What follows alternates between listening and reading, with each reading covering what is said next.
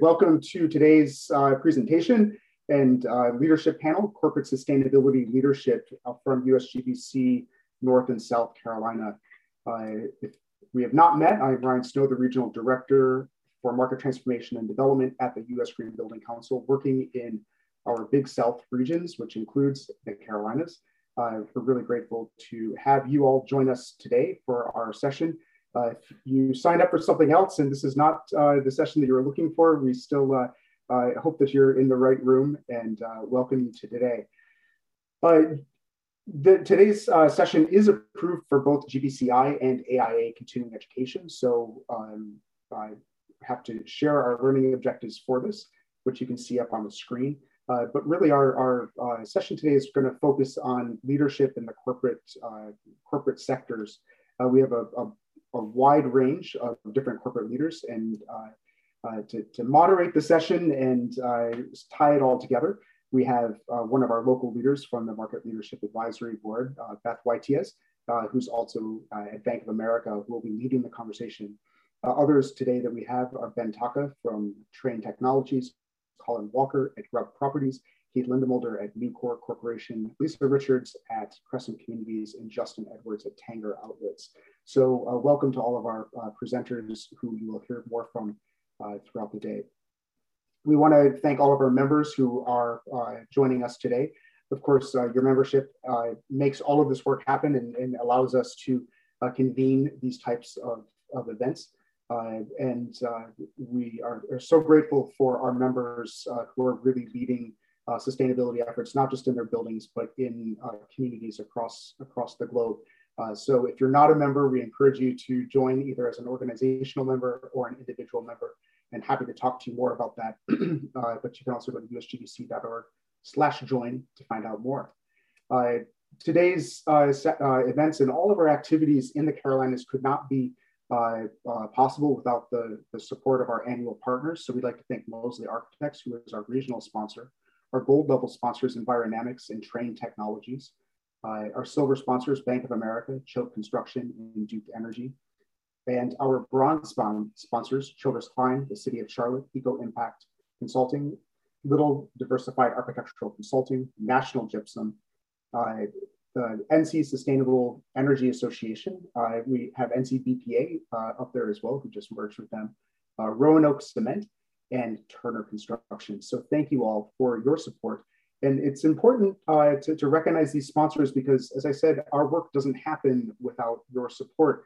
And part of that work is having boots on the ground. So I'm very excited today to introduce a new member of our team and somebody who you will all get to connect with more in the Carolinas community. Diane Coleman just joined us on July 26th, which happened to be my birthday, and it's probably the greatest birthday present that I got this year. We're so grateful to have Diane join our team. She's in the midst of learning everything about the history of USGBC in the Carolinas and getting up to speed, and will be leading our efforts moving forward. So if we can all give a warm welcome to Diane, I'd like to turn it over to her to introduce herself and get us kicked off. Welcome, Diane. Yeah, thanks, Ryan. I know I'm not the best birthday present, but I am the most enthusiastic about being here, being a manager, both North and South Carolina. I'm very hands-on. I have a depth of background in sustainable energy. I know many of the companies maybe that are here today, as well as I look forward to meeting you all, whether it's in person or virtually, as we move through our program today. Appreciate you being here. And I want to turn it over to Beth Waitiez as a Senior VP, Enterprise Climate Strategy Executive, but most importantly, we know her as one of our Leadership Advisory Board members. So Beth? Very nice. Thank you, Diane. And I know we're all very, very glad to have you and looking forward to working with you in your new role. So welcome. Thank you everyone for joining us today. I'm really looking forward to having an excellent discussion with our panelists and of course each of you when we get to the question session. I was prepping myself, coming into this session. Obviously we've got some experts here for you today. And I was just thinking about all that has happened in 2021 when it comes to the environment. And really, it's quite astounding. And I started to make a list. And so if you'll bear with me, I wanted to hit a couple of highlights. And I know we're going to talk about some of these things and what this means for this industry and certainly these companies as well. But when you start to think about all that's happened so far, and the US has rejoined the Paris Agreement and announced a new nationally determined contribution. We've seen countries committing to net zero like China. We've also seen over 20% of the world's largest companies also committing to net zero. We're getting ready to host a COP15 on biodiversity and then a COP26, of course, on climate, both happening this fall.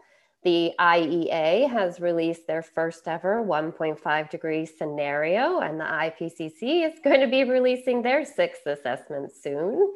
We have regulatory requirements already popping up across the globe, with certainly many more to come. We have a convergence of shareholder and investor pressures, and certainly NGOs, et cetera. And so, all of this is coming together at the same time, certainly at an exciting, rapid pace. And I know what that means for me, and certainly probably all of you, is that we're all very, very busy. It's exciting, and also sometimes it's very overwhelming. And so we really appreciate you taking the time to join us today and to talk through all that is happening and what this actually means for the green building industry, and in particular, some of these companies that we have joining us today. So with that, I am going to, I believe, pass it over to Ben with Train Technologies to kick us off. And he's going to introduce us to Train and the great work that they're doing, but also himself and the role that he plays. And then after we kind of get through introductions and some brief presentations from our panelists, then we'll go into the question session. So Ben, I'll pass it to you. Thanks, Beth. And it's great to be here on behalf of Train Technologies. And thank you to all of our attendees for being interested in this event. And thank you also to USGBC here in the Carolinas for putting it together. So once again, my name is Ben Taka. I'm the Sustainability Programs Leader for Train Technologies. For some of you, that might be a brand new name. Some of you are probably familiar with this, but just to give you a little understanding, we were formerly known as Ingersoll Rand. And just in March of last year, so 2020, we completed a separation from Ingersoll Rand. So we actually sold the industrial elements of our business to a company called Gardner Denver. They, upon purchase of Ingersoll Rand, became the Ingersoll Rand brand. So that company still exists. It's just much smaller than it was before. We separated off and we formed Train Technologies as a combination of Train Commercial, Train Residential, and our mobile refrigeration business, Thermo King. I'm here to kind of share with you guys just a quick, brief overview of our sustainability journey and the things that we're doing to encourage adoption of green building techniques and strategies. We are a global climate innovator, and like I said, our strategic brands, Train and Thermo King, we have a portfolio, of environmental products and services, and our focus is on innovating and providing and deploying sustainable, efficient climate solutions for heating and cooling, buildings and homes, and of course, making sure that mobile refrigeration transport options are growing as well. We've got about 34 manufacturing locations worldwide. The closest one to where I am right now here in Charlotte, we do have a remanufacturing facility here in Charlotte, North Carolina. We also have a very large facility down in Columbia, South Carolina. It's one of our manufacturing locations as well. We're at right now at about 37,000 total employees. That number's increased a little bit since that slide was done. And last year's total global revenue was at about 13.1 billion.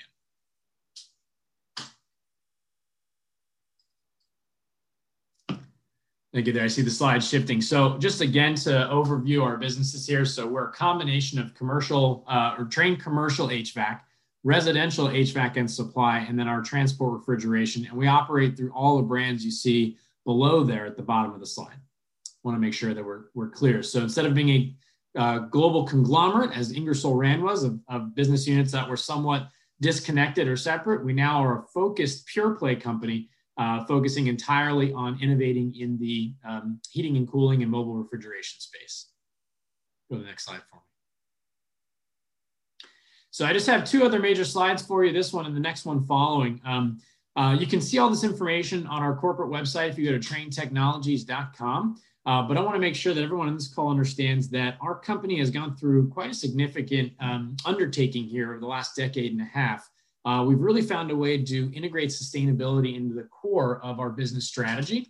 And one way we initially did this was in 2013, we launched a set of 2020 climate commitments. Those climate commitments focused on reducing emissions in our operations, reducing the refrigerant footprint in our refrigerant-bearing portfolio products, and then also the financial metrics to do both of those things. So we committed about $500 million in investment to achieve the emissions reductions targets we set in those two things. It was a bit of a struggle to get those approved and publicly announced back in 2013, but we formally launched them in Q1 of 2014, and our goal was to hit them by 2020, and we actually went a whole lot faster than we thought we could. We achieved both of the targets we initially set out in late 2018, so we surpassed them by our deadline of 2020, which gave us a lot of great momentum to set what we now have as our 2030 commitments.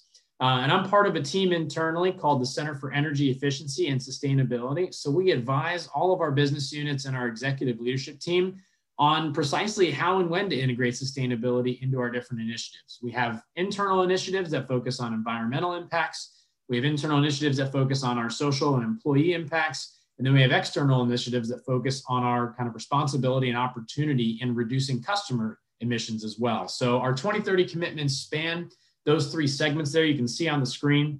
The first and foremost being our Gigaton Challenge. This is the largest to date commitment on a product level by any B2B company and by an industrial manufacturer.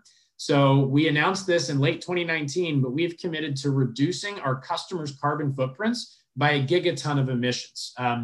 Now, we are talking specifically about our Scope 3 downstream emissions, and for our customers, our products typically make up a sizable portion of their Scope 1 and Scope 2 emissions. So we've effectively committed to helping our customers across the board reduce a cumulative of 1 gigaton of emissions from their Scope 1 and Scope 2 emissions at their own operations and properties. So it's a significant goal. We've already made some good progress on it. It did kick off officially January of 2020, so we are tracking this consistently. And we update kind of the world on where we're at every year in our annual ESG report. We intend to meet these in a couple different ways, and I'll describe them here in my final slide in a moment. But we also have committed to designing systems for circularity. So thinking about what role Trane Technologies plays in the circular economy and how we can help influence that. And then we've also made some specific commitments to develop new business models to find better ways to increase access to comfort and fresh food for communities and individuals who typically do not have that kind of equitable access. In terms of our own operations there in the middle of the slide, these are our leading by example goals. So we have committed to 4 major aspects of our operations. So first and foremost, I'm actually going to start from the bottom up here, but we want to reduce our absolute energy consumption by 10%. Now, 2019 is our baseline year for this. So we're actually committing to not only growing our business this decade, but we're going to get so good with managing our own energy that by 2029, we'll effectively use 10% less energy consumption overall than we did in 2019. We're deploying quite a bit of energy efficiency techniques at all of our operations, all of our operation locations, and doing a lot of different things to actually make sure we're in alignment with that. We also are committing to being net positive with water use. So we'll return more water to local reservoirs than we actually use in our operations. We'll also deliver zero waste to landfills by 2030. We've already made great strides in that. And then finally, also, we intend to achieve carbon neutral operations by 2030. So we want to be doing our part to be in alignment with the ideal, set across with the Paris Climate Accords to be at a net zero carbon economy by 2050. And our first major step in that is achieving carbon neutral operations by 2030. And we're well on our way with that, focusing primarily on reducing our own Scope 1 and Scope 2 emissions, while also converting a lot of our electricity supply to either renewable on-site or off-site purchases through virtual power purchase agreements. And then our final set of commitments for 2030, of course, are focusing on our social and stakeholder impacts. We call them our opportunity for all set, and we are achieving workforce diversity reflective of our communities, making sure that we have gender parity in our leadership roles, maintaining our world-class safety metrics, expanding wellness offerings to our entire employee base. We've also just committed $100 million to building sustainable futures for underrepresented students. So we're looking for NGOs and nonprofits to partner with whose values reflect our own, primarily in encouraging young women and girls to enter STEM training and education so that we have an opportunity to achieve parity in our hiring practices here as time goes on. And we've also now initiated a goal of 500,000 hours of employee volunteer engagement. And we've also initiated some paid time off that our employees can receive if they are going and volunteering in local communities in efforts that are associated with our long-term values. And I'll go to my final slide here. So for this audience, I thought it'd probably be best to give you just a little more insight into our Gigaton Challenge. We know right now that heating and cooling buildings and mobile refrigerated transport and the food loss and waste associated with gaps in our global cold chain, those things right now contribute about 25% of the global greenhouse gas emissions annually. And if business stays the same and we don't do anything different, we don't update our systems or improve or focus on energy efficiency, then that share of global greenhouse gas emissions is expected to increase to 35% by 2030. So we want to lead our industry, and we know that if one company can change an industry, then the industry can change the world. And our focus is on, like I said, reducing the emissions related to the use of our products. So in terms of how we intend to hit our Gigaton Challenge, we're focusing on these 4 major pathways. So first is accelerating clean technologies. So think of this as electrification of heating, right? The displacement of fossil fuel uses for on-site heating or industrial heating applications. We are also focusing on accelerating as many passive cooling and heating techniques as we can for deployment in the built environment. We're also focusing on ways to enable on-site renewable energy storage and delivery. So we're able to kind of help buildings and building owners set themselves on a path towards a net zero energy or net zero emissions built environment. The second major thing we're focusing on, of course, is system level energy efficiency. We're known in the industry for producing some of the highest level energy efficiency equipment, but now we're taking looks at the entire building. So we're deploying items like building automation services or building automation systems connected to smart meters so we can set up real-time responsive demand and consumption management within buildings. We're also bringing together other providers of solutions such as insulation and windows and roofing to make sure that for retrofitting jobs, we are helping the building reduce its energy use as significantly as possible and not just associated to the HVAC use. We're looking at lighting and the other things we can do to improve the thermal envelope of the building. Thirdly, our Thermo King business in particular has an opportunity to grow its business by also focusing on gaps in the global cold chain and producing sustainable, innovative, and electrified options for that. So we are going to directly contribute to a reduction in food loss in the global cold chain over this decade also. And then finally, we're ahead of our industry by transitioning to the low global warming potential refrigerants. We're already selling systems in about 30 countries, well ahead of regulatory requirements. So we're helping our customers transition earlier to start to be regulatory resilient, but also start reducing their own Scope 1 emissions related to any refrigerant leak from systems. And our goal here is by committing to doing these things and delivering that value to the marketplace, we expect the industry to follow us. 2 of our competitors have already announced similar goals after we had this goal announced. And our goal is to bend that curve so that we are in alignment with the Paris Climate Accord's goal of achieving net zero carbon economy by 2050. And I believe I'm going to hand it off here to our next speaker, Colin Walker with Grub Properties. Thank you so much, Ben. And yeah, we definitely, I definitely have some trained systems in some of our buildings. So it's good to hear about all the work you're doing. So I'm the sustainability manager for Grub Properties. Grub Properties is a 2nd generation family and employee owned business based out of Charlotte. We were founded in 1963. We're a vertically integrated developer, real estate manager, and fund manager for both commercial and multifamily properties. Multifamily specifically here being apartment buildings. I titled my slide Mission Driven Corporate Sustainability because at our heart from when we started back in the 60s, we've been very focused on the personal touch. We've been very focused on enriching communities and making sure that they're still serving people first. And that has evolved very recently into our current push. So let's take a look at the next slide. So I pulled these from a larger slide deck. I'm not going to dive into all the details with you, but about 5 to 10 years ago, Grub Properties made a transition into a new strategy. We identified a major opportunity to address the growing housing crisis in the United States. This is a fascinating slide. We think about the size of birth rates and the size of the baby boomer generation. We know millennials were quite large. Peak birth rate in the United States did not actually occur into 2007. So if you do the math on that, that spike of Gen Z individuals has not actually really entered into their own independent housing and the full workforce yet, right?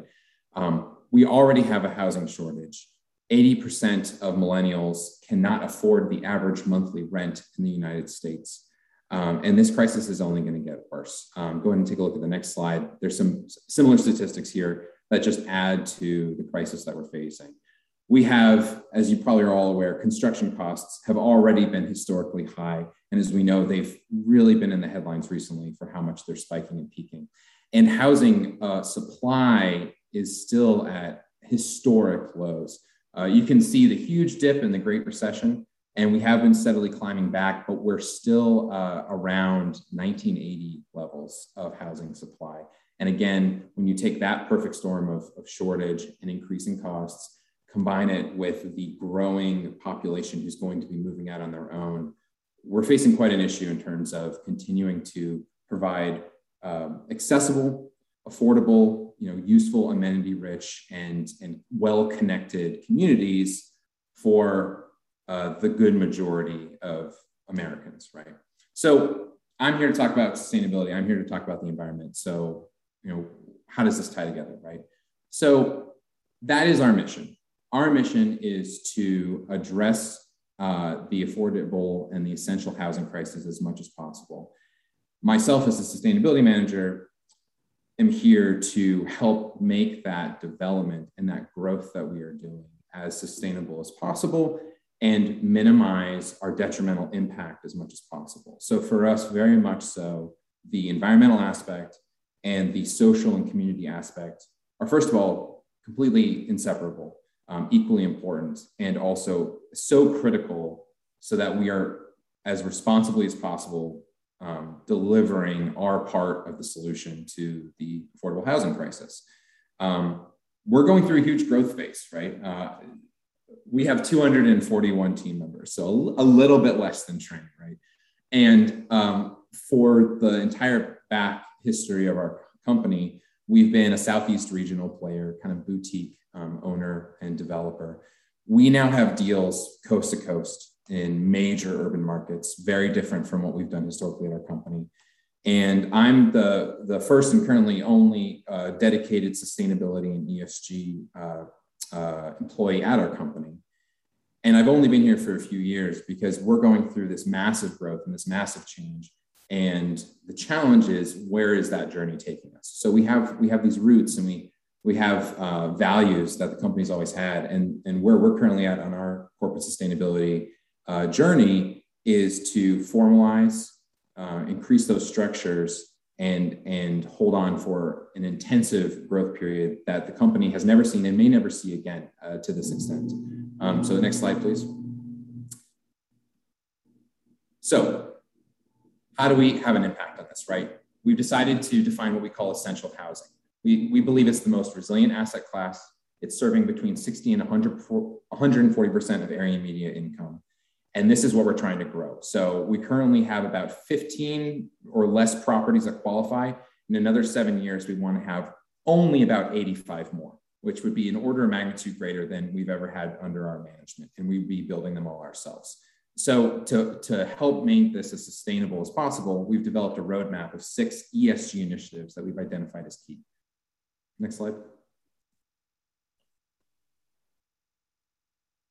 So to maximize our impact, we have 3 sections that the 6 are divided between. So first, it's really about building out our team. We're looking at our governance initiatives, diversity and inclusion, We want to make sure that as we grow, that we're maintaining transparency, consistency, fairness, we're avoiding corruption. The responsible supply chain is an extension of that. As we build out our team, we've been auditing the ESG initiatives and priorities and risks of our partners and in our value chain. And then as we build out that team, we immediately can jump into housing affordability, right? So as I said, we're trying to create the most accessible new multifamily communities possible. One way to also support that housing affordability is that we have a long-term resident rent cap program. Your rent will not grow if you've rented with us for at least 5 years. We're just permanently fixing your rent if you stay with us. We're also developing and constantly innovating on amenity-rich living. That way we can have valuable, useful, life-enriching properties that our residents are living at while still keeping costs down as low as possible. We are very cost sensitive. Otherwise, we would not be able to meet that demographic, that underserved demographic, with slightly lower AMI that the young millennials and Gen Z and some older baby boomers as well that are looking for more reasonable housing in dense urban areas. So why am I here talking today, right? Because as we take all of that, we need to focus on how it's sustainable. There's a lot of ways we do this. A key one that we've identified is actually the nexus between our real estate and transportation innovation. It's a very bold goal, but we want to eradicate dependence on single occupancy vehicles. Folks that everyone has to have their own car and commute everywhere in that car. Now, in some major centers like New York City, that's kind of a given, right? Very few people have cars, but in the markets that we're mostly playing in, it's unthinkable that you would not have an abundance of parking, an abundance of cars at your properties. We are going down the path of trying to make our properties and our residents as car-free as possible without forcing anyone to, right? But for example, we have a new community in Charlotte that has zero parking for the residents. It has a few guest parking spots, and Charlotte has not seen anything like this before. Very few markets of Charlotte's type have seen this across the country right now. It's pushing the envelope on the types of smart, innovative transportation demand management we're playing for everyone. It's been interesting. It really feels like we're working in a living laboratory, right? But another reason we're doing that, again, is about the cost, right? It's about that business case. So we found that all in, a parking space in one of our decks costs us north of $35,000 or more per little rectangle. And that cost is ultimately getting passed on and being taken away from all the other options we could do with it. So efficiency and performance of the buildings are absolutely critical. We're looking to 100% certify, green building certify or wellness certify every one of our new construction properties moving forward. So as our portfolio grows, the amount that we have is going to continue to grow until we are either a LEED or NGBS or at least an Energy Star, all together it's all going to play together, and we're going to have everything being vetted for that long-term performance of the buildings. Just as important as our environmental impact, we're looking at community engagement. We're dedicating additional funds to reinvest in small businesses that might have been underserved in terms of their ability to find financing in various properties and markets that we're going into. We have a 10-year commission with Habitat for Humanity to build 10 houses. To date, we've raised over $315,000 as we enter into year 4. This is great, right? We're doing all these different things to bring it all together. My next slide, you can just go to. It shows some of the recent progress we've made, but I don't want to take too much more time. I just want to talk about high level what I'm seeing, right? The reason this makes good business sense is everything that we're doing sustainability wise is driven by a mission. Our investors are putting pressure on us, which is why we've been partnering with GRESB. We've taken 2 years of assessments with GRESB right now, the Global Real Estate Sustainability Board, and we're adhering to benchmarking and we're publicly reporting our scores to investors that are more ESG oriented. Copenhagenize is a world-leading consultancy firm that pushes design towards other cities and communities, being like Copenhagen, being like a lot of parts of Europe, honestly, now that are very much biking first, cars a distant second or third, right?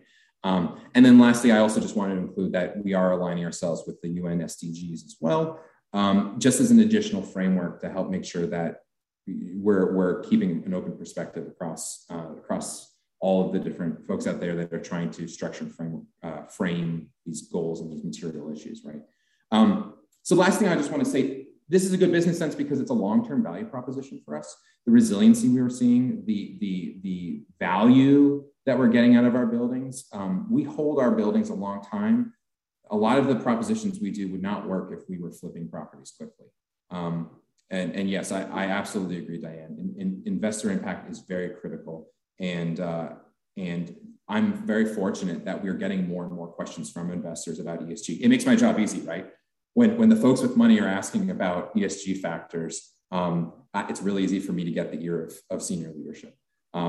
Last thing I'll just lead off with, it's funny, Ben talking about building optimization, machine learning based building algorithm optimization and building management HVAC controls have really been starting to roll out at our properties. And on top of already very efficient systems, this extra little push is just really creating a lot of energy savings for us. And it's very exciting to see, new technologies and AI come on board.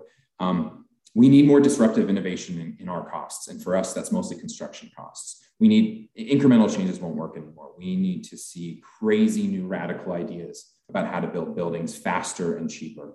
Because I think we're just it's a slippery path and we're slowly losing ground to creeping costs.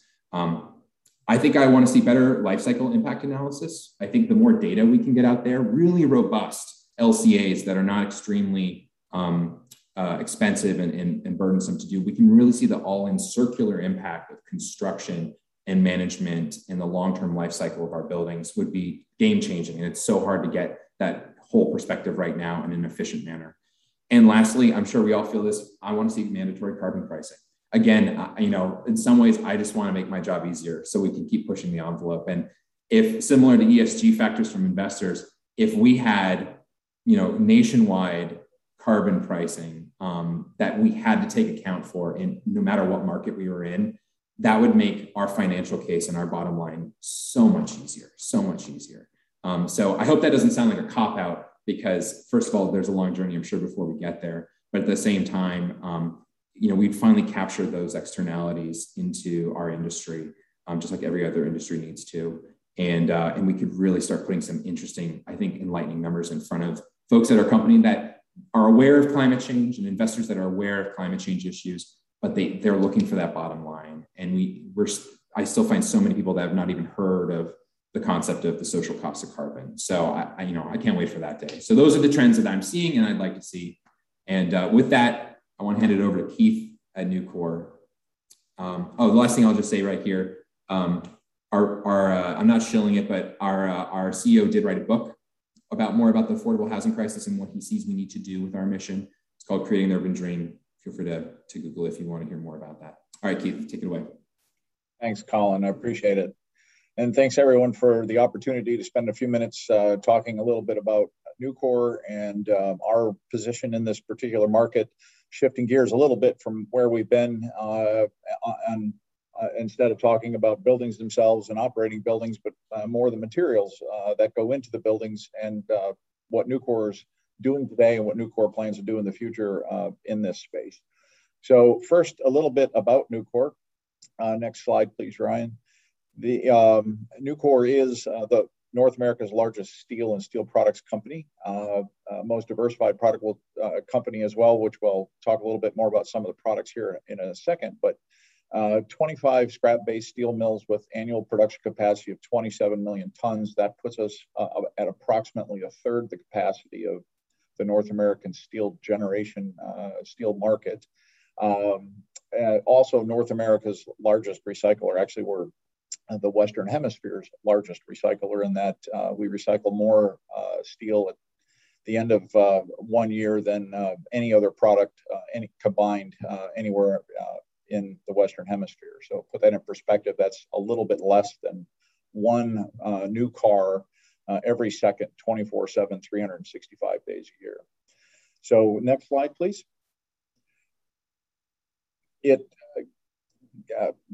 Okay, we got a different presentation here, but that's fine. So a little bit about that's fine, go ahead there. A little bit about our products and our leadership in the market space. Number one in the structural merchant bar, steel joist, decking, metal building, steel piling. As you notice, there's a lot of construction-related products that we see in our product portfolio.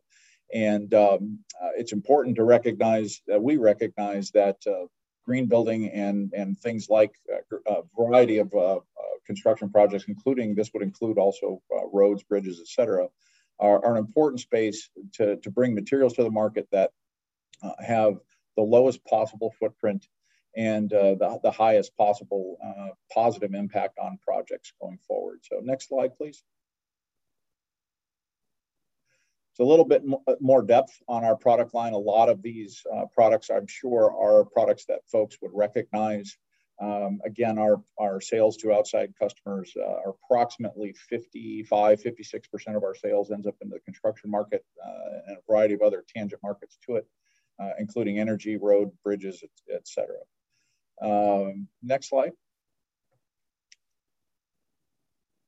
So here's where we can start getting into a little bit more of the sustainability and ESG meat and potatoes here, and talk a little bit more about our environmental stewardship. So our current greenhouse gas intensity per ton of steel produced is about half of what the global average is. Part of the reason for that is our technology. As I mentioned earlier, all of our steel mills are electronic arc furnace scrap-based steel mills. What that allows us to do is to use up to 100% scrap as the raw material to produce new steel. To contrast that to a typical integrated steel production methodology, they're tapped out or maxed out at about 30% recycled content. So regardless of the product that ends up being produced off of an integrated steel process, you're only going to see about a maximum of 30% recycled content. So what does that mean in terms of footprint? These are some of the results here. So about half of the greenhouse gas intensity of the global average. It takes about a quarter of the energy. And with an electric arc furnace, the vast majority of that energy comes from electricity, which is the more simple energy source to decarbonize going forward. Let's look at the next slide, please. So as we've discussed most recently on July 15th, a couple of weeks ago, we introduced a new greenhouse gas reduction target. This is new to Nucor. We've committed to a 35% combined reduction of Scope 1 and Scope 2 greenhouse gas emissions by 2030. Again, to put that in some level of comparison, that would put us at 77% lower than the today's global average. And in today's market, with even the most aggressive 1.5 degree scenarios you see out there, our current emissions intensity is well below the industry target today. So this is a significant commitment from Nucor, and will make obviously a recognizable difference in our greenhouse gas output going forward. Next slide, please. So how do we want to achieve that, or what are some of the pathways to achieve that? Talk about several things here, but energy is probably one of the most important. As I mentioned, energy is about 50% of electricity, rather, is about 50% of the energy input into most of our products. We have reached out and signed several PPAs and have many more in the pipeline. Last fall, we announced a 250 megawatt solar project in Texas. In addition, early this year, another 100 megawatt project in Texas. There's a 70 megawatt wind project in Kansas that is directly associated with one of our facilities in Missouri, providing 100% green electricity to that facility currently. Again, there are several other PPAs in progress that we would expect to announce relatively soon. But that doesn't stop there. We're also looking at a variety of on-site generation potential, everything from wind to solar to a variety of energy storage solutions, et cetera. Last year, Nucor was number 7 in the commercial market for renewable energy purchases. And we again look to target something on that list again this year. As far as Scope 1 emissions reductions, there are several steps that we continue to take besides already being a very efficient user of energy. We are consistently looking for a variety of different options, some major, some minor, including carbon capture and storage, including using biochar in place of some other carbon elements that we use and are necessary to be part of the steelmaking process. So as we continue to go forward, there's never a complete solution to make this work, but there's always targets that are out there that we continue to look for interesting and innovative solutions to lead going forward. One additional topic that's not on my slide deck here, but that's how it relates directly with LEED. Many of you, I'm sure, have projects that have used products from Nucor and will continue to provide, documentation and education and other guidance as far as using our products on a variety of projects all over. We've supplied products to literally thousands of LEED projects over the years. But the other thing that's sort of interesting for us is we've actually embarked on our own LEED project for the first time, and it's a significant one. It's a campus project of approximately 2 million square feet, which includes a variety of industrial and office space. It will have about 9 or 10 buildings on it ultimately by the time we're all done. And we're real excited about that. I mean, it's putting a new perspective on kind of how we approach some things.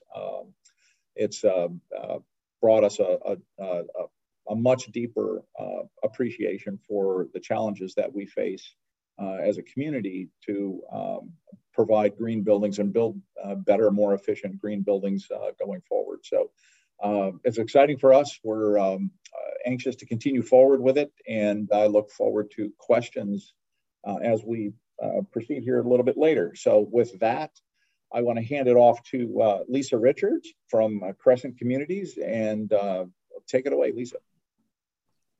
Thanks so much, Keith. So I am going to bring it back to buildings and sustainability in buildings. But before I do, I just want to thank the 3 presenters before me. I am super inspired by what Ben with Train shared on their carbon neutral operations goals.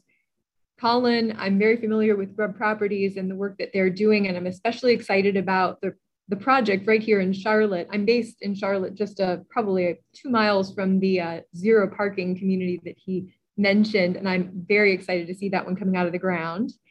And Nucor, I had no idea that the company was so innovative in terms of GHG reduction and renewable goals. So thanks, guys.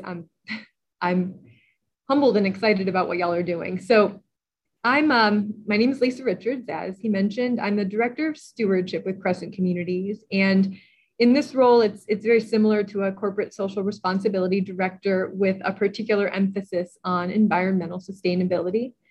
I've been with Crescent for about 6 years, but in this role specifically for about 2.5 years.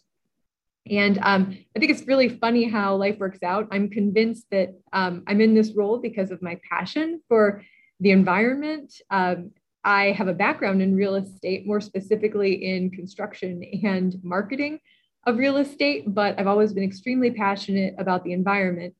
And along with the evolution of the business strategy at Crescent, it really aligned with the evolution of my career. And I found myself in this role that it's just a perfect fit for me, and I just love what I do. So moving to the next slide, a little bit about the company. Crescent Communities is a commercial real estate development company. We are based in Charlotte, North Carolina, but we have offices across the country in the locations you can see here. The company has been in business since 1963, but of course it's changed a lot over the years. The most recent version of Crescent involved 2 business units, specifically commercial real estate development and multifamily real estate development. But as we continue to evolve, we're expanding to include additional lines of business, including a new middle market multifamily, build to rent townhome communities, industrials becoming increasingly a part of our commercial business, And we've added a value add line of office as well. In addition, we're about to break ground on an enormous project here in Charlotte. It's a 1,400 acre master planned and sustainability focused community called the River District. And I'm sure I'll have an opportunity to tell you a little bit more about that later.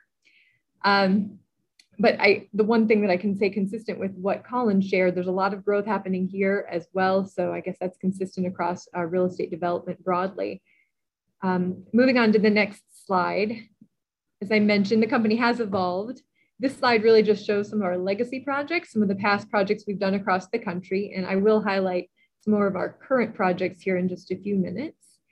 But moving on to the next slide, why does Crescent Communities embrace corporate social responsibility and green buildings specifically? It's kind of what you see here. This slide indicates our vision. It's to build community and better people's lives. And our 4 values support that. The pillars are to be curious, do what's right, innovate always, and deliver excellence. So I think our commitment to environmental sustainability is driven by these values. We feel that our tenants and renters, and probably even increasingly our investors, as has been mentioned, they're all seeking better building overall. And this commitment has been accelerated, of course, recently by these questions investors are asking, which is great news. Like Colin said, this really drives home what I'm doing, and it makes my job a little bit easier.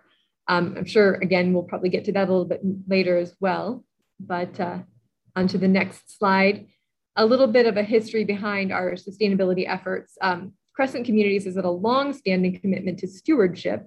Both our commercial and multifamily teams have pursued some of the very first LEED pilot programs in the early 2000s. And the strategy, though, it's evolved over time. For quite a few years, we used certifications to demonstrate our commitment. So sort of, we're building sustainably. Look at how many certifications we have. It was much a check the box approach. But our approach really evolved over the last couple of years. I would say with pressure to understand our footprint, our carbon footprint, but also just our performance. So our approach right now that evolved is based on looking at the performance of our products, of our buildings, and capturing data in terms of energy, water, and waste.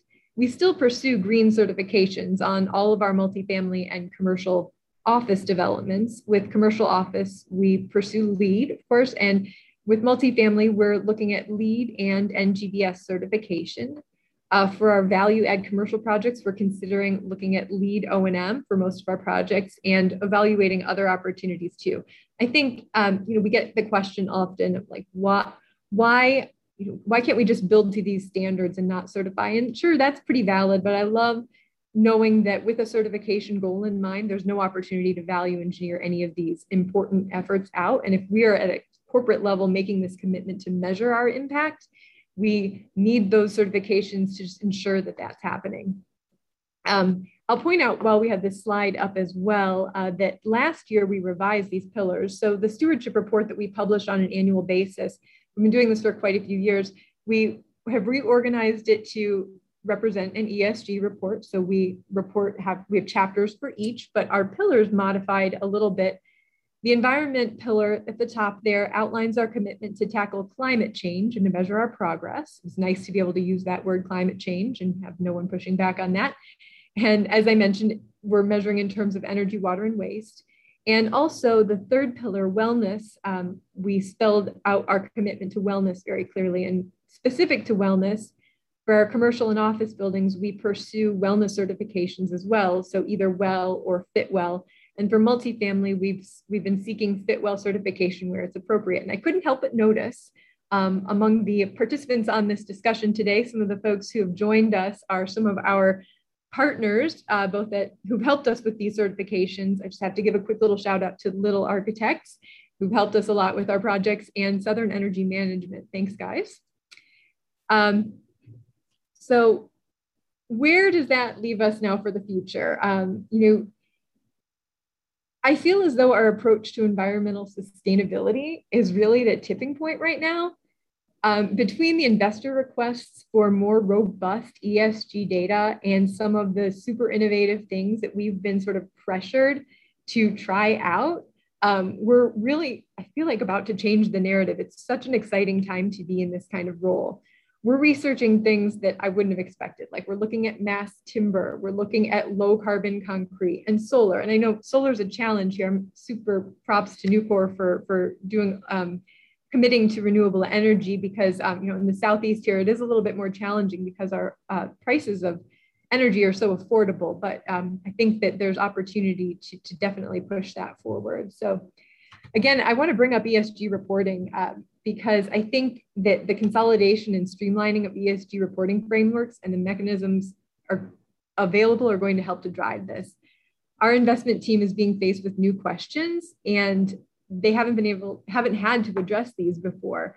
And again, these questions are sort of inconsistent across the board too. So I think that, as there's streamlining, that's going to help the process. I know Colin mentioned that the GRUB team is reporting to GRESB, and there are definitely other frameworks out there, and they're going to help us to streamline our approach. But I think that it's also important for us to first understand our impact before we can, some of the things that the questions we're going to be asked are going to include your net zero carbon goals. And we haven't been able to establish that quite yet, because again, we're embarking on this journey by collecting our data and being able to report our impact in terms of energy, water, and waste first. But I'm sure that that's something that's going to be happening, definitely going to be coming on soon. So again, I have to point out here too, I can't agree more with Colin on what he mentioned about carbon and carbon pricing. This is my view personally. This does not represent the views of Crescent communities broadly, but I think that we're going to need carbon pricing in order to make the massive change that we need in order to reach our goals. So with that, though, let's go on to the next slides. Let me show you a few more of the more recent projects that we've completed for context. What you see here is Novel South Capital. This is a DC-based project. It was a LEED Silver certified and Fitwell certified. It's a super cool community, obviously, with views of the Capitol and an amazing rooftop amenity and partial green roof. So I'm really proud of this one. The next slide is Ally Charlotte Center. Ally Charlotte Center in Uptown Charlotte. We are actually moving our corporate office into this building in September, and I just can't wait. The building is pursuing LEED and WELL for the core and shell.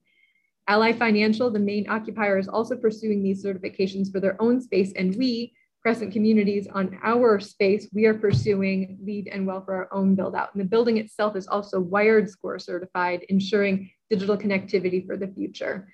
So excited about this one. And the next slide, I mentioned very briefly earlier in my presentation, the River District. This community offers us the opportunity to design, build, and operate an entire community to a high level of sustainability standards. We're just embarking on this project, really shovels in the ground this year. And again, it's a 1,400 acre master plan mixed use community with a large portion being set aside for conservation easement. And there's just such a strong sustainability message here.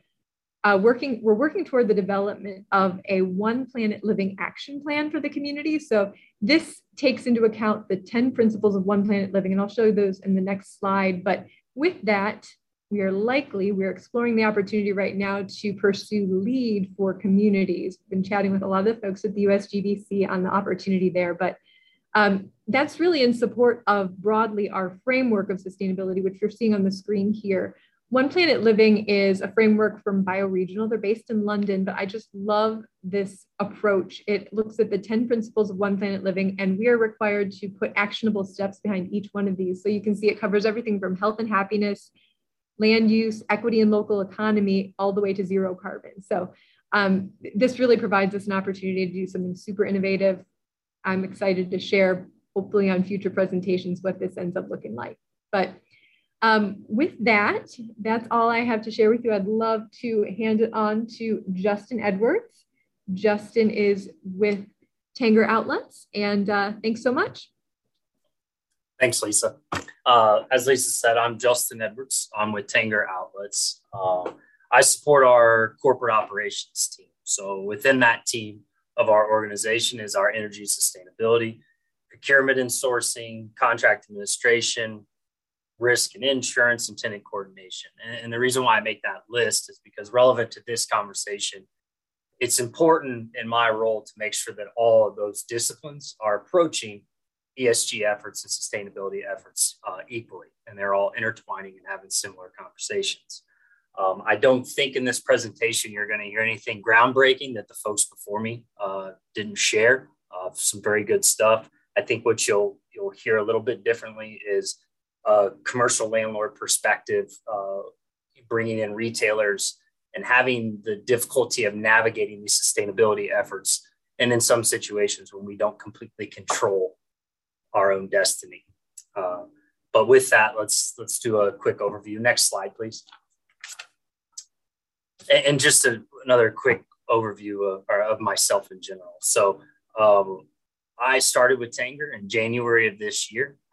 Prior to that, I was with a company called Brookfield Properties Retail Group out of Chicago. So although I'm going to be sharing a lot of things of what Tanger Outlets has done from an ESG perspective in the last several years, I'll forewarn you that I had no real part in that. But I have been very familiar with all these initiatives, very similar to what other REITs are doing, and very happy with what the team is pushing for in the last 12 months. So a little overview of Tanger Outlets. It's a leading operator of upscale open-air outlet centers and publicly traded REIT that owns and or has ownership interest in a portfolio of 36 outlet centers. Our operating properties are located in 20 states and Canada, totally approximately about 13.6 million square feet, leased over 2,500 stores, operated by a little bit more than 500 tenant-based brand names. Tanger is actually celebrating their 40th year anniversary this year. So next slide, please.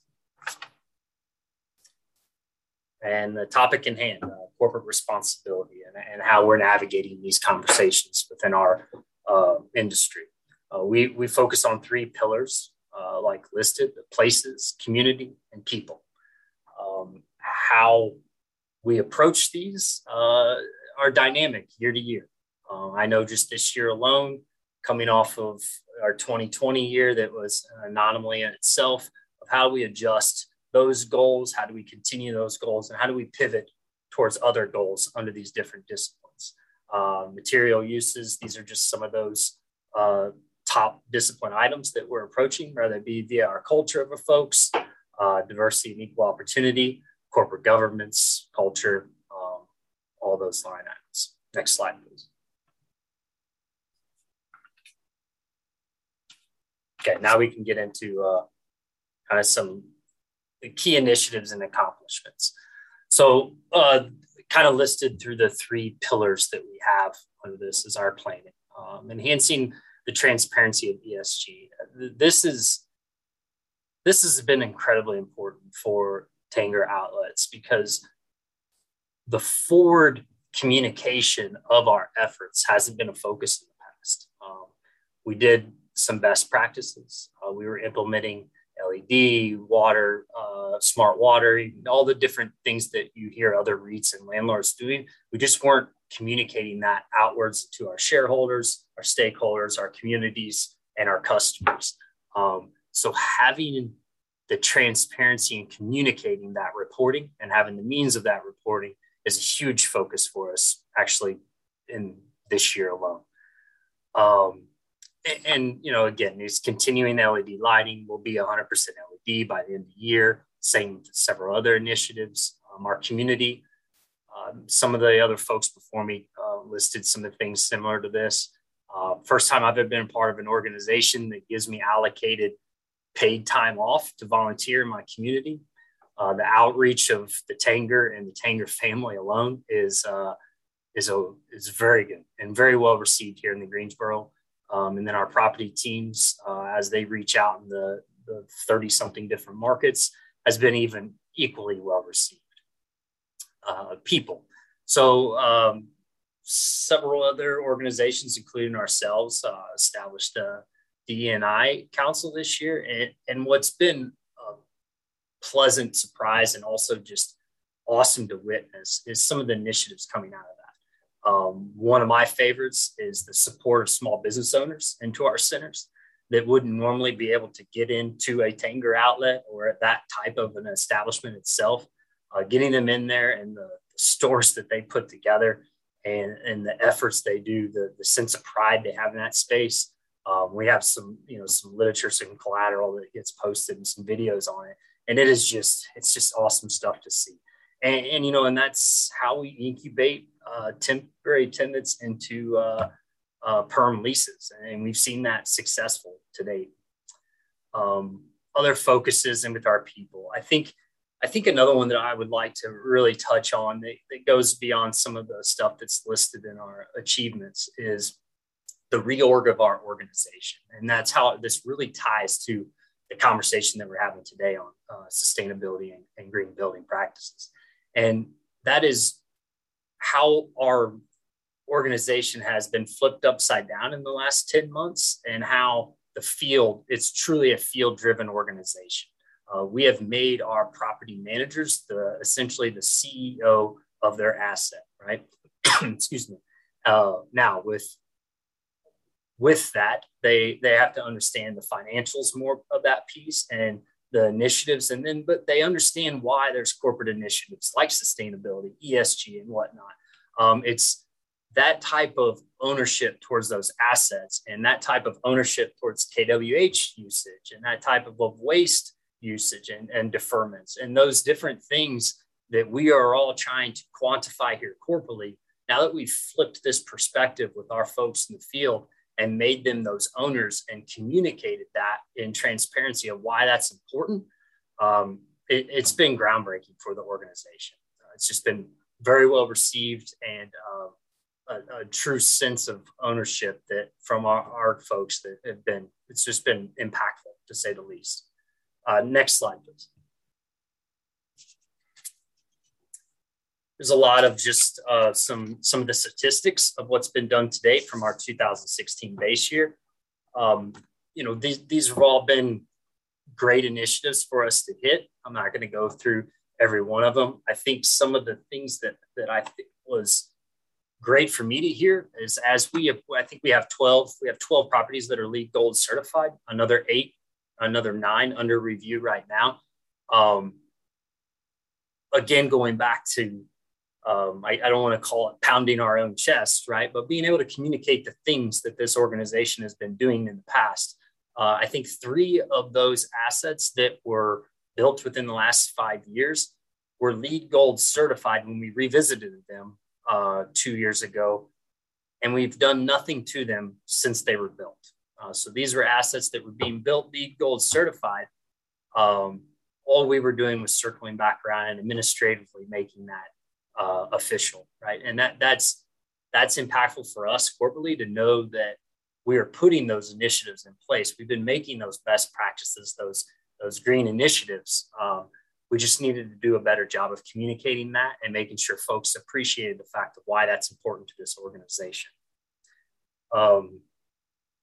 Speaking to some of our diversity efforts, some items else here on the check, but I think the next slide is where we can really spend some topics of conversation towards the end of the presentation. So looking ahead. So I think I'll communicate again why these goals for Tanger outlets have been, it's all been communication. There's been some folks here at this place that have been here for a very long time. And then there's a whole new era of new support to come in. And when we're starting to collaborate some of the best in-class practices throughout the country, it's pretty easy to make things impactful, right? If we can just open our ears and listen to our teams on some of these practices and start making a grocery list of best practices. And that's what we do here as an organization. We have a monthly ops huddle, and these are all our operations directors. And I wish I could, spend more time on sharing some of these best practices, but this is how we fine tune the operations of our assets day in and day out. And it's all lessons learned, right? And it's all how we can save the KWH and how we can reclaim water from our train units on our roofs, and from the condensation efforts, and use that to irrigate our lawns and our landscaping. which we have in place. It's all those things of taking everybody's best ideas and scaling them throughout our operations. And that's probably the thing that makes me most excited, is to normalize all those practices moving forward. Expanding the DE&I, obviously there's a lot more that we have coming with that. I just sat on an internship presentation this morning, and some of the ideas coming from that group too, especially associated to our DE&I, we were all taking notes about as quickly as we could on it. Again, the LED and smart irrigation, all stuff that's in place. We're kind of fine tuning some of those, upgrading some of those other controls. A lot of LED lighting has been in place for 4 or 5 years now, but now more focusing on the controls of those dynamics and more of that EMS type systems to help that. Another useful tool that we're trying to get underway right now is we have a bunch of data. And every year when it comes to ESG reporting, it's a very complex and stressful time for all the collection of that data. How can we make that simplify? How can we automate that practice? And that's something that we're getting ready to roll out in the next couple of months. It's having that automated dashboard, not only for us from a corporate sustainability and reporting mechanism, but to also, again, give ownership to those property teams as they're chasing their sustainability goals and their usage goals, and being able to check in on a regular basis to make sure that they're running the well-oiled machine that they were hired to do so. And the last one that kind of aligns with why it's important to our teams. There is an incentive baked into how their important performance goals on reaching sustainability efforts. And you don't want it to downplay that we do sustainability for one reason or another, but that's how important it is to Tanker, that we will base compensation off of performance of our sustainability efforts. So I think those are all things that have been done. How do we continue them? Some other things that we've really been pursuing. We have about 100 EV chargers that have been a nice free amenity to our customers.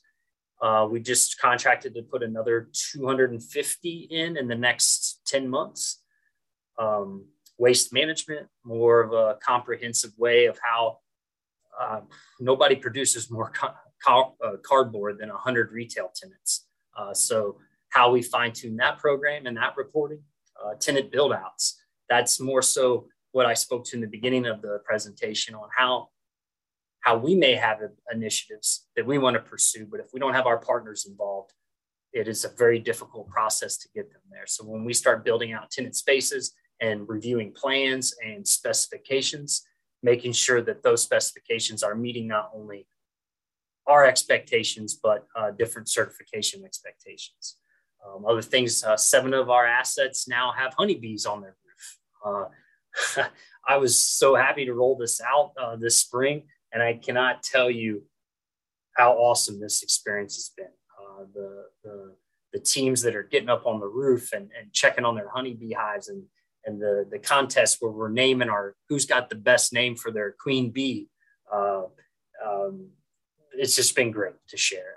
Each property is going to end up with about 100 jars of Tanger honey at each site that they're going to give back to their community and share amongst themselves. And it's been a great initiative for us.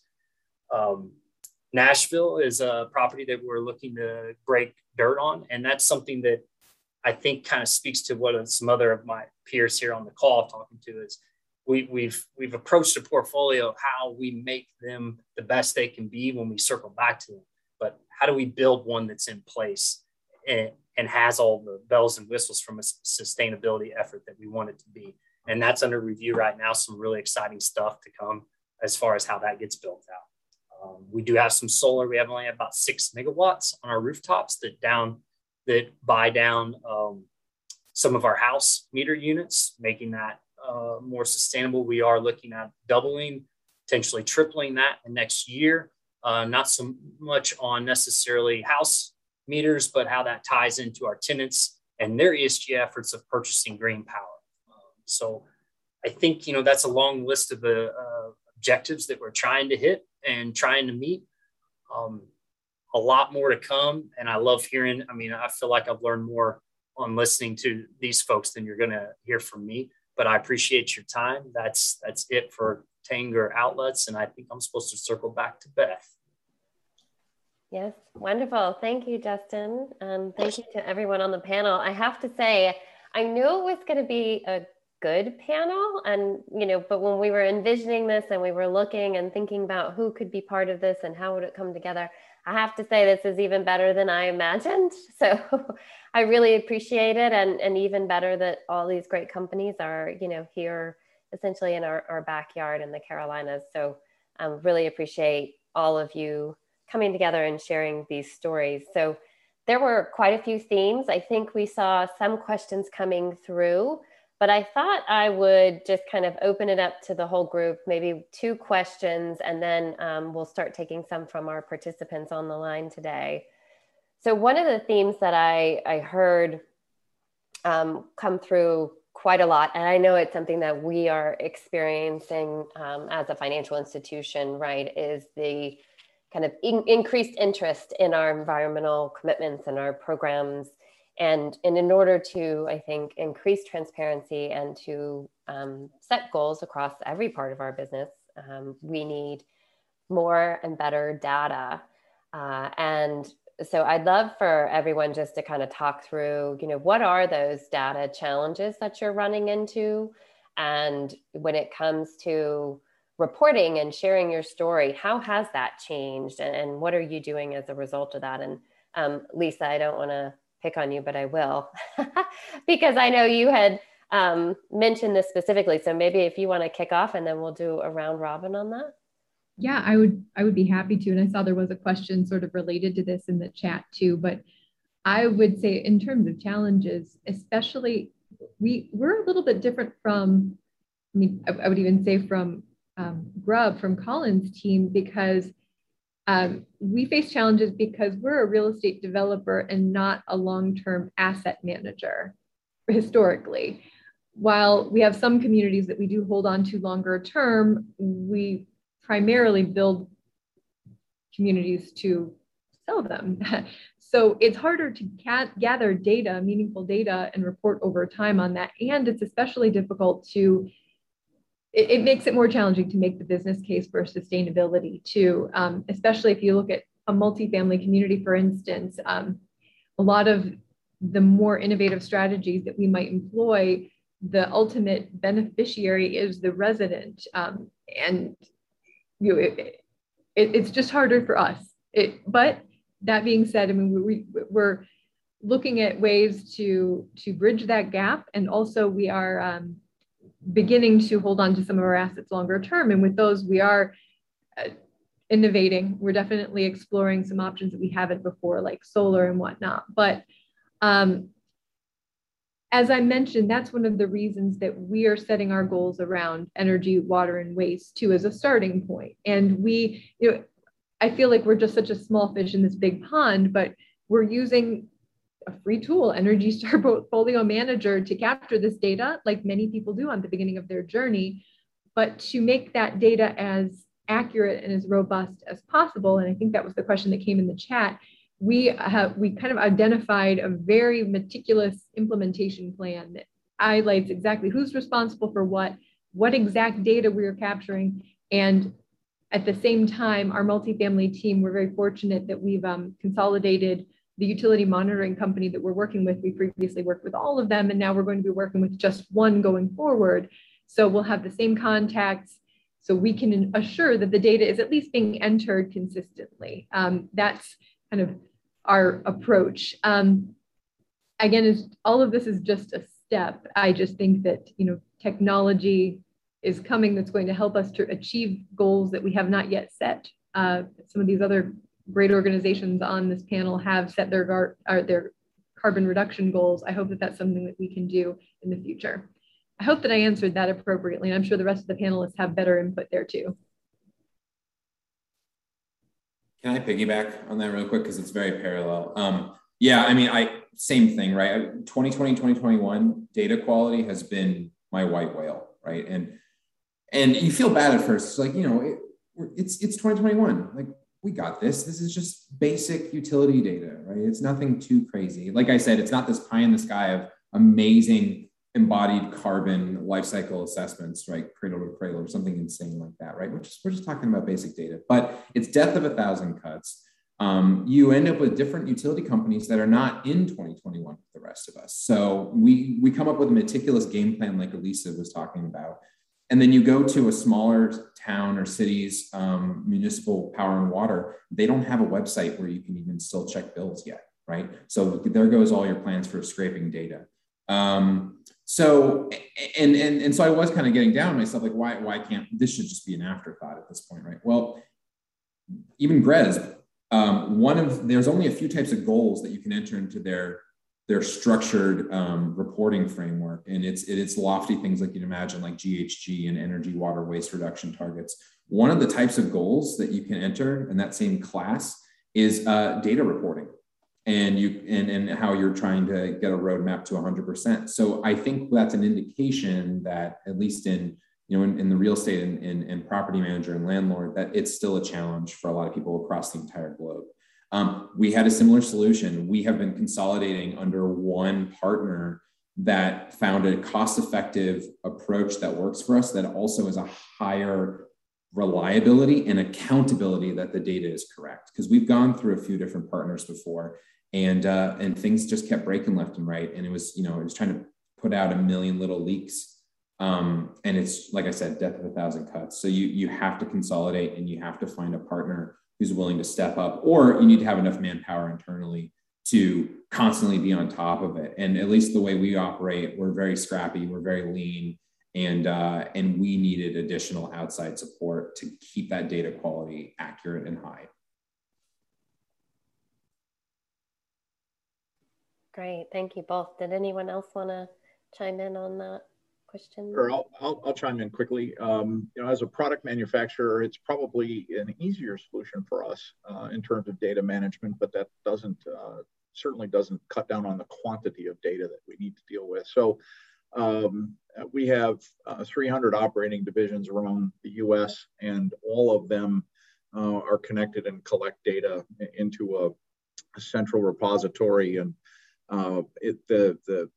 just like any other building or any other data collection exercise, it's a constant battle to make sure the data is always updated, make sure that the data is accurate, error checking, et cetera. So while it may sound or seem easier in an industrial environment to be able to just plug in a meter someplace and collect what you need to collect, it certainly is a more challenging experience than that as well. Mm-hmm. Yeah, it's a really good point. I think, just thinking about scope 1 and scope 2, right? I think we have 9,000 facilities globally. We lease more than 75%. And so that means that we don't pay all of our utility bills directly, right? Or a variety of things. And I think often the complexities of even the stuff that is considered to be simple or basic, right? Utility bills can be actually quite complicated, and in some cases hard to get your hands on that real data. And, I think about that. And then us as a financial institution now too, we're responsible for our clients' emissions. And so we're working to quantify that and ultimately set goals. And just like many of you are, certainly Keith, I know, probably responsible for some of your vendors, your supply chain, just like Ben like us as well. And so all of this is interconnected. And I know, we all face very similar challenges in getting this data, and an increasing amount of people who want the data and not always in the same format. So I think, hopefully we'll see more convergence, especially as we see more regulatory reporting around this going forward. And Beth, I think it also is important to add, the interesting thing that I see is the newness of some of the newer technology, whether it's renewable energy for electricity buys, or how that's mixed with grid electricity, or, in our case, other inputs that, have a different, or, whether it be smaller or whatever, carbon footprint, some of our normal materials, how you actually find and get that data. Again, it sounds really simple, but when you get an electric bill that, shows up on the 15th and 10% of it is renewable and 90% is is grid electricity, and you have to figure out how it fits in the month of January or the month of February, et cetera. All those little questions just consume a tremendous amount of time, and it's very difficult to automate it at this point. So I think going forward, as some of these newer technologies become more incorporated into day-to-day life, I think we'll see better solutions, and maybe that data will continue to improve over time. Yeah, it's a really good point. I know we just completed our largest solar installation, and we are trying to figure out exactly how, that data is communicated and shared and then third-party verified. And, maybe blockchain is a solution down the line, right? Or, there will have to be some evolution of technologies for tracking of all of this type of data for sure.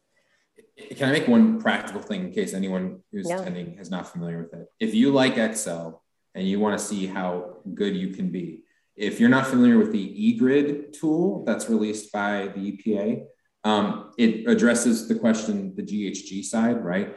You can get really detailed and granular about the GHG impact of your scope 2 emissions from the grid.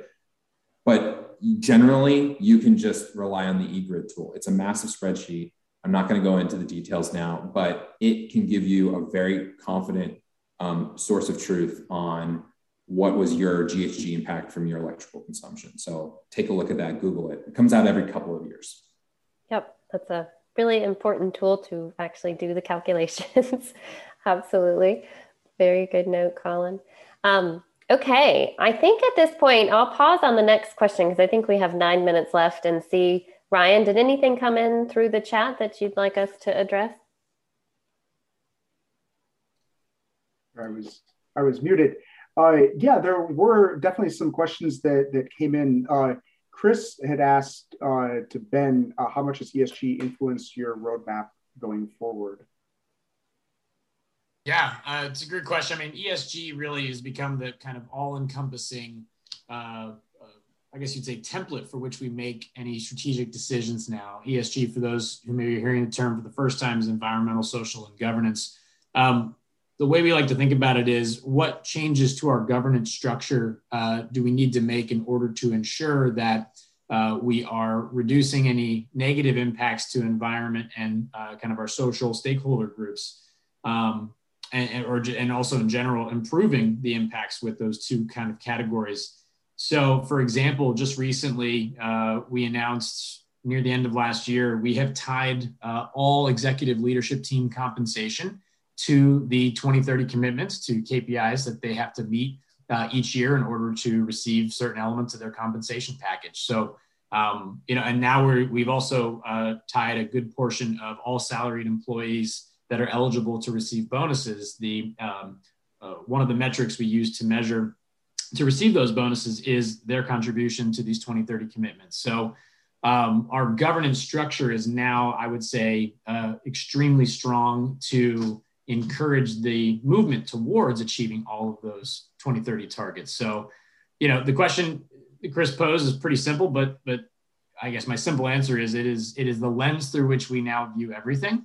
And we've now strengthened our governance structure to make sure that it is not just talk, but our executive leadership team on down all have very clear KPIs that they're intended to influence directly, that relate to any of the different types of 2030 commitments we have.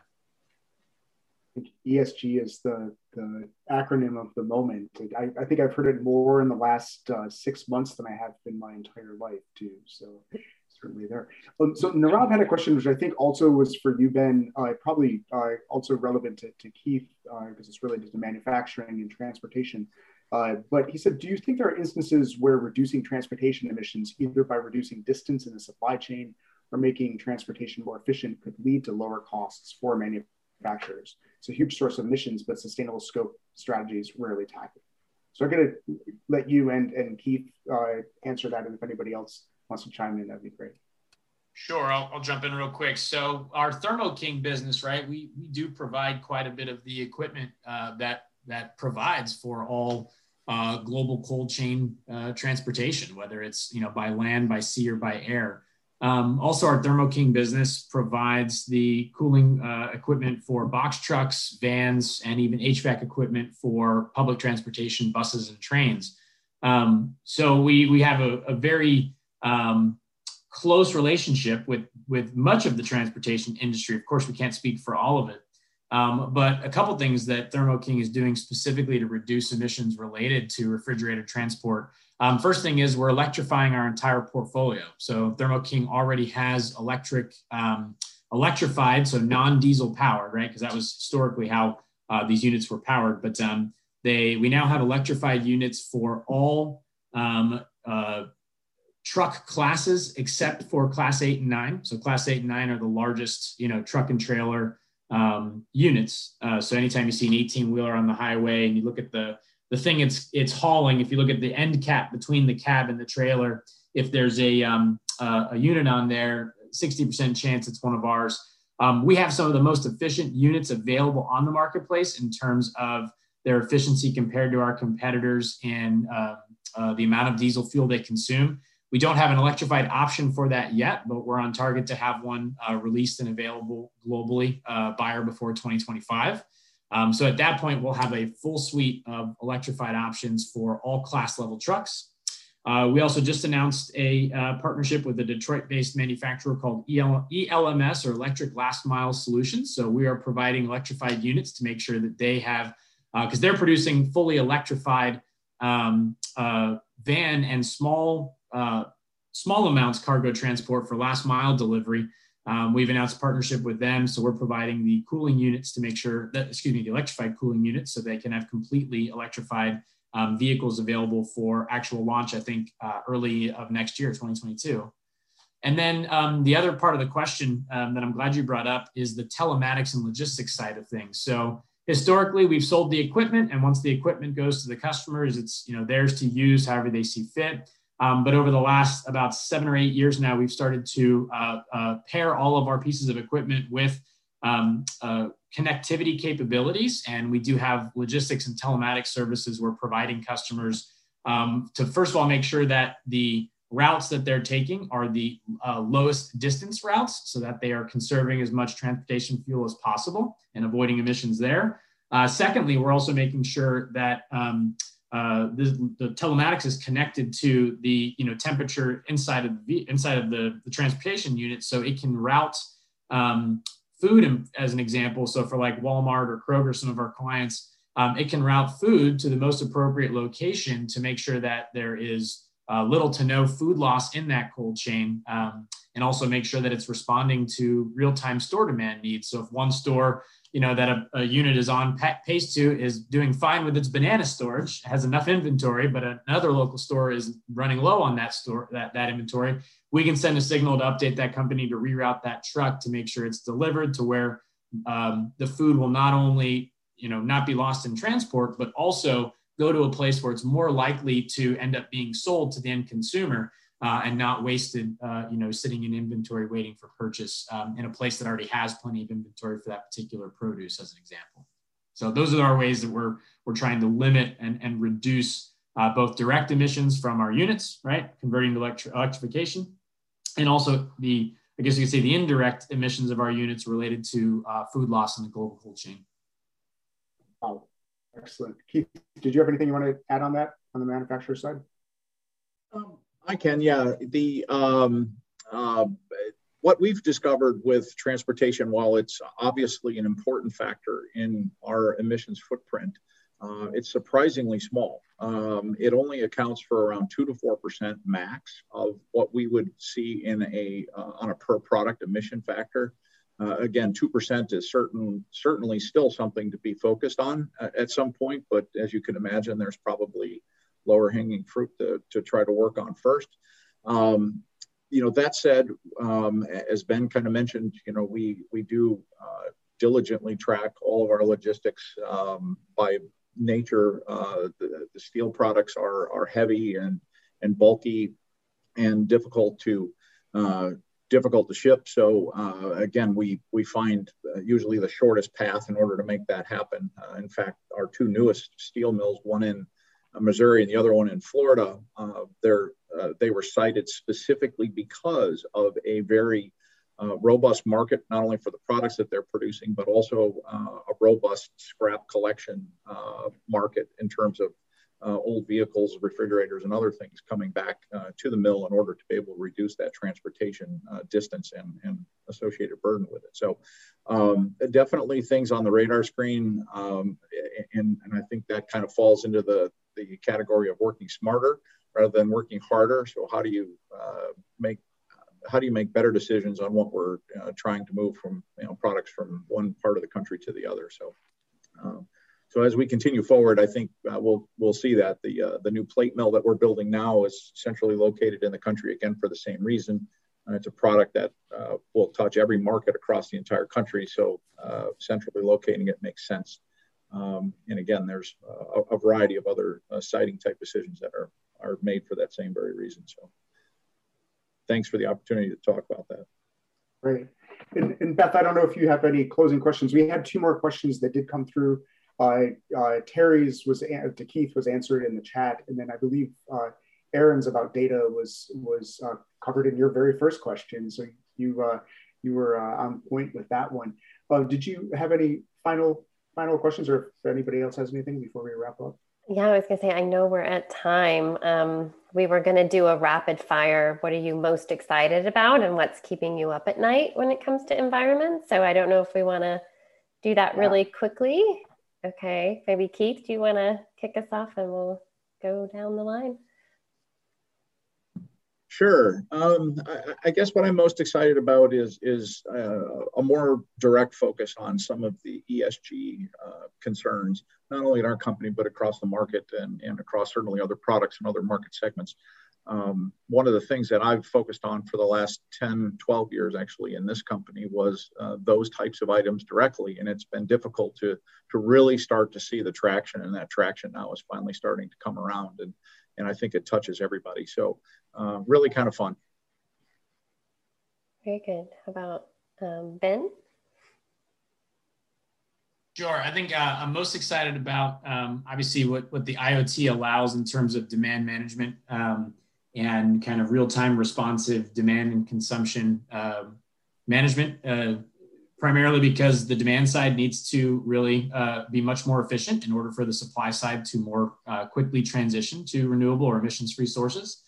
One thing that keeps me up at night is that too many companies and maybe large building asset owners focus on the big shiny things of like installing on-site renewable. Don't get me wrong, those things are great, but there is a lot of opportunity to gain quite a bit of efficiency at lower cost by investing in building retrofitting, envelope improvement, windows, roofing, the basics here, the foundational things that will help dramatically reduce the cooling and heating load before you even think about the fancier, shinier, technology-driven things. So a little bit of both. What keeps me up at night? What keeps me excited? Yeah, very good. Thanks, Ben. How about Colin? Sure. I think the thing that gets me excited is also IoT, a bit of a different application in multifamily, because we have that divide between us and the residents. We want to make them have smart homes in their units, but also get that connected with a central network of distributed thermostats, leak detection, all of these smart devices that can be efficient and also create a more fun experience for the residents. The thing that keeps me up at night is very similar, actually. It's that divide. And if on this pursuit of data, the continual landlord-tenant division of priorities. And if utility companies continue to drag their feet in some markets in divulging that data that they say is private and belongs to the residents, when we already have access to so much about them, but the utility company is the last holdout, and they refuse to tell us how many kWh our building consumed in total. So my fear is that, how long will it take us to finally get everyone on board with full data transparency? Very helpful. Thank you. And Lisa? I'm obviously very excited about a lot of things and a lot of what y'all have talked about, but I'll keep my answers super short. Really excited about low carbon concrete. And what keeps me up at night is actually coming up with a meaningful carbon neutral target for the company. Very good, thank you. And Justin? Yeah, what I'm excited about the most is being a part of an organization that has pivoted how it operates to where we can now make this a focus. We can train our folks to understand how to read their utility bills, right? How to know the different ancillary costs as I get another phone call, sorry. And how to pursue these initiatives that we're driving corporately and do them locally. So that's what makes me excited. I like educating people on the things that have been taught to me. So that's huge. What keeps me up at night, similar to, I think, maybe what Colin was saying, is not being completely in control of our own destiny when it comes to the sustainability efforts, right? A lot of our space is GLA. It's something we don't control. And when there's, to Ben's world, if I've got a tenant, they each have one unit. That one unit's not a focus to them. But to me, I have 250 units on top of that roof, right? So to making sure that our efforts are consolidated and we have similar goals. I think coming out of COVID and the emergence of corporate ESG has only helped the landlord, because that allows us to get tenants on board with our initiatives so they can speak to them also. So that's been very productive for us. So hope that answers your question. Mm-hmm. That was excellent. Thank you. So just a couple of final thoughts. I would say I'm really excited about the momentum, and certainly am more encouraged even learning from all of you and the work that you're doing. And the thing that keeps me up at night is making sure we as a financial institution get it right. We have a pretty complex role to play in all of this. And so that's what keeps me up. I also would say, Ryan, I think we've got two good topics for follow-up from here: Internet of Things and advocacy. So I'll leave you with that. And Ryan, do you have any final topics or comments? Yeah, absolutely. So thank you, Justin, Colin, Keith, Lisa, Ben, and Beth for everything. This has been a fantastic discussion. I'm seeing a lot of great comments in the chat. I also want to thank Nora Hart, who is our program lead on the volunteer side for this. Thank you for all your support, as well as Summer Minshew, who is our chair of our Market Leadership Advisory Board, and all of the volunteers who have been part of this. And of course, I have to thank all of our annual partners. So many of you are on today's panel and have been here in the past. We really appreciate it. Just a few quick notes. Coming up in about a month from now, September 8th, we have our Women in Green Steadfast and Strong event. So stay tuned for more on that. You can register already for it. We're excited about that. Today's event, as well as the corollary project showcase on corporate and commercial projects that we did last month, as well as other events, are all being turned into online courses. So we're looking, and I've had several side conversations during this about how we can turn this content into something more. There's so many great stories and not just tactical information, but inspirational content that was shared here. So looking at how we can get that out there further in addition to these online events. But if you missed anything that happened in the past, or you want to revisit this one, or you want to share it with others, by all means, contact us, contact Diane. We now have Diane Coleman. So she is our new staff lead, and we can get you access to those. They're also available. Just search for USGBC North Carolina or South Carolina. You can access there. So thank you all for your time. And we hope to see you at events coming up. We're going to keep the doors open just for a few moments. If anybody wants to talk, connect with other folks, but the program is officially over and we can stop recording. And thank you all very much.